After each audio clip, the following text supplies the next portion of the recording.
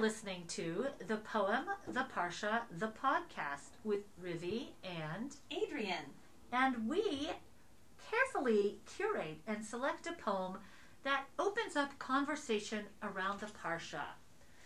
And this week, friends, it is ParSHAt Shemini. You know, we've all celebrated Pesach, and here we are back to the weekly Torah portion. And the week also is a week that we encounter Thursday, Yom HaShoah, the day of Holocaust memory. And we were thinking together, Adrian and I, that perhaps we should offer a poem that might connect the ParSHAt and Yom HaShoah in a way that would lead to some interesting conversation. And so we have done this precise deed.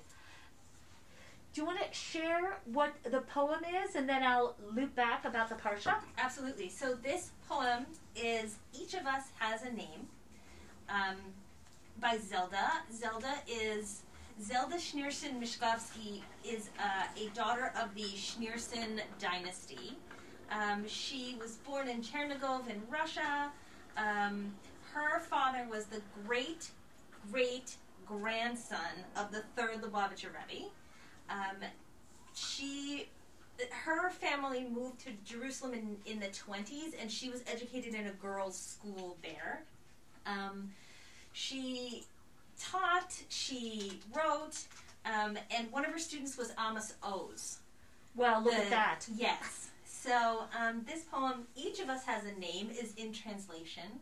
I'm going to read it in English because holding on to the notion that we have read other poems in translation but not read them in their original. So even though we can read it in Hebrew, I think in order to sort of keep with our idea, we need to stick with English in this case. I agree. And, however, I am glancing at the bio, and Adrian, with all due respect, I think you left off two big points. What did I do? Well, Amos Oz is her student, but it seems he had a crush on her. What? Oh, yeah. He had a schoolboy crush, as told in his book, A Tale of Love and Darkness. And years after graduation, he visited her at home. Shonda.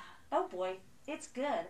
And he does remember her delicious lemonade. Oh, my goodness. Was it limonana? Yes, and Ooh. She is a great way to explain the relationship in the Schneerson family is also that she is the first cousin of the Lubavitcher Rebbe, of Rabbi Menachem Mendel Schneerson. Wow. Okay. Wow. The things I left off. Oh, Deepest goodness. apologies. Okay. It's all good. And she has been awarded the Bialik Prize for Literature. Yes. And she really is one of Israel's most outstanding poets. So, she's a Yekira. Absolutely. Of Israel. Would you like to explain the ParSHAt before I read it? Okay, so let's do that. Connection. So ParSHAt Shemini leads off on this idea of Yom HaShemini, on the 8th day. And this is, of course, 7 days of inauguration of the priests, of the Kohanim, of course, with Moshe. And so the Mishkan is inaugurated, and it's a tremendous day.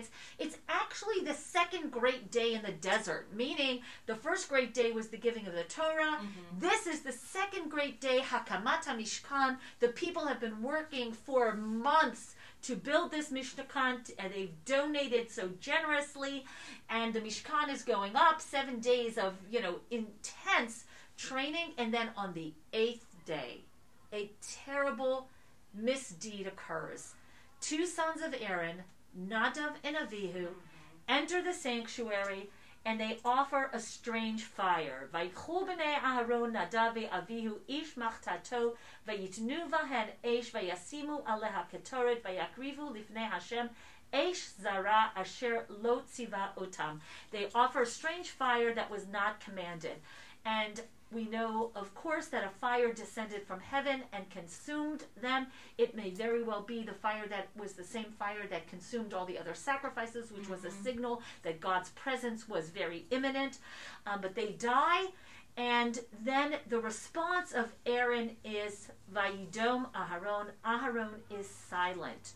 And then Moshe says to him afterwards, this is what I had told you I had heard.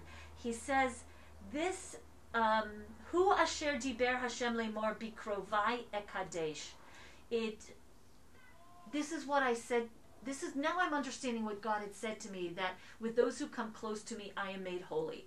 And there's a lot of reverberations around this scene. It seems very evocative of death during the Holocaust, of of course not anything that has to do with misdeeds, but the notion of being consumed by fire, the notion of people dying for unclear reasons, of course, and Bikrovai Ekadesh, that those who perished were Kedoshim, were holy martyrs. And some say this was also the case with Nadav and Avihu. And then finally, the silence of Aharon. And we commemorate the Shoah with moments of silence, and that seems to be the only response possible. So let's hear the poem and let's see where it leads us. Each of Us Has a Name by Zelda. Each of us has a name given by God and given by our parents. Each of us has a name given by our stature and our smile, and given by what we wear. Each of us has a name given by the mountains and given by our walls. Each of us has a name given by the stars and given by our neighbors. Each of us has a name given by our sins and given by our longing. Each of us has a name given by our enemies and given by our love. Each of us has a name given by our celebrations and given by our work. Each of us has a name given by the seasons and given by our blindness. Each of us has a name given by the sea and given by our death. Adrian, sometimes I find it hard to enter into a poem that I've heard so many times before. And so I'm thinking that this is a poem many of us have become accustomed to hearing every Yom HaShoah as names and names and names are being read. Yes. And as we seek to remember 6 million human beings who were murdered by remembering their names. And this poem really evokes that. Can you talk a little bit about this idea? I think we need to start from the foundation of naming, right? Naming is a tricky, tricky thing. And naming is also layered. You know, we have our name, the name that we were given when we're born. I think then we also have names that we acquire as we move through our life. And so we have names that our friends call us, and names that our teachers call us, and names that our co-workers call us, and we have our salutations, right? We have all of these layers of names and all of these layers of identity. And so I think when we're talking about naming, especially in the context of sort of memorializing and thinking about name and memory, I know my experience of these sort of long lists of names is that we're given a proper name, right? We're given their given name that we know of. So-and-so, so-and-so, so-and-so. What did their friends call them?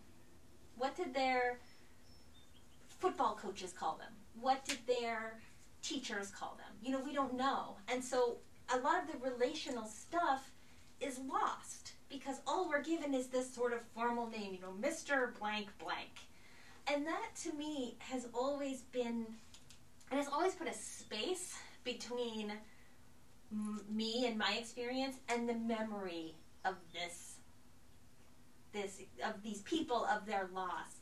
And so I don't know about you, because, you know, we are generationally a little different, and generationally, that generation I think is an experience that we have very different experiences of the prior generation, of the generation that was lost or potentially lost in the Shoah.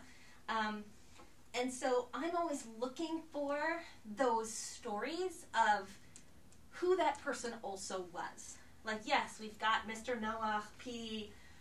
Mirovsky, whatever, but who were his friends? Who were his family? What did they like?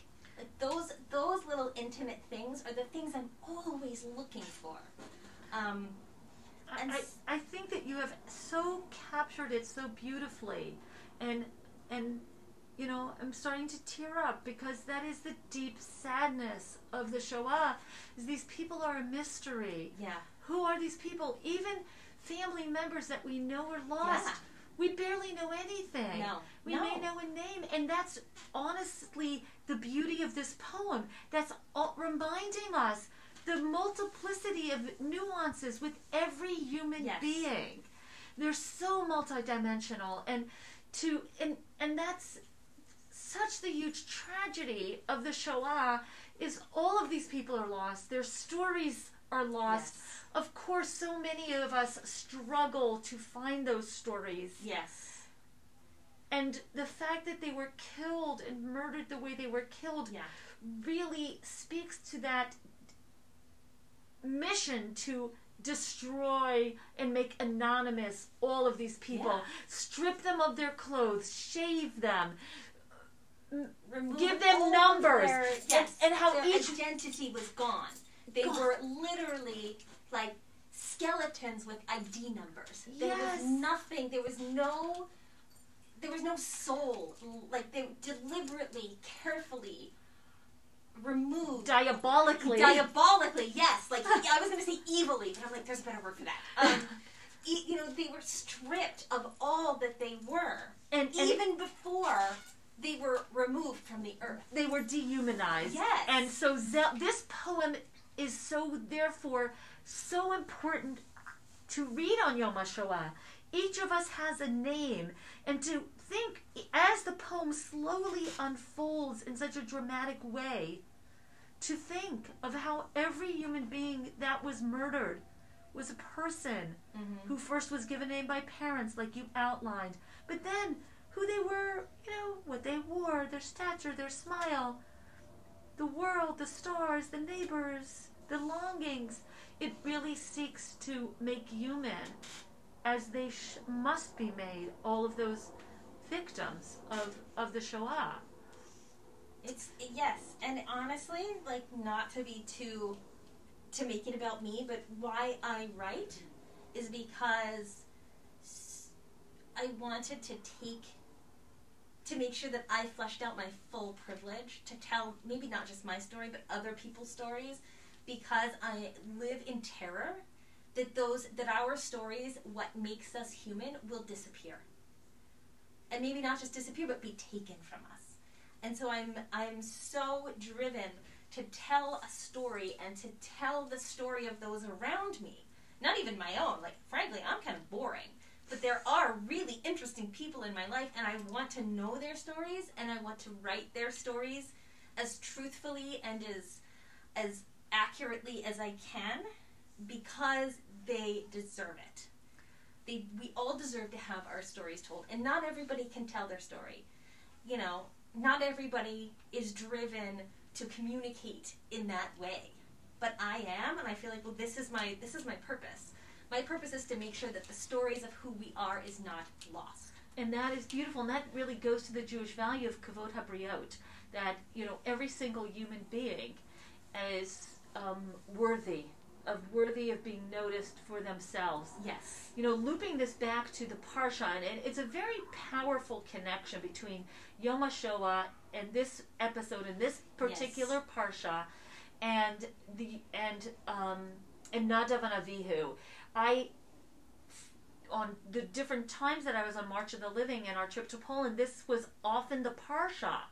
This was the ParSHAt, and this notion of Bikrovai Ekadesh, with those who are closest to me, I will be made sanctified, I will be made holy. And it's interesting that the last line of the pasuk, the last line of the poem is V'natan lo moto, that our death gives us our name. And when we remember people who died, who were murdered in the Shoah, we say Shnei Hargu, they who gave al Kiddush Hashem. They died al Kiddush Hashem, and though we look at the episode of Nadav and Avihu, and there are so many different speculations because the text is so sparse as to what happened, why did the fire consume them, what is this strange fire, did they step into the holy out of longing, as the poem says, longing to be closer to God, which is one of the opinions, and we remember them, and we remember this object lesson of what happened to them. Some say they loved God so much. Some say their proximity to the holy is what did it. Yes. And so it's just a really interesting thread that goes through this poem and our observance on Thursday of Yom HaShoah and the ParSHAt talking about the episode of Nadav and Avihu. It's true, and I think we should hold this poem as we move through this week, so that we can really reflect on the humanness, the humanity. I think we speak of humanity in terms of numbers, right? I'm talking about the humanity in terms of humanness, in terms of what makes a person a whole person. And I think this week, this poem helps us to carry the idea that this wasn't just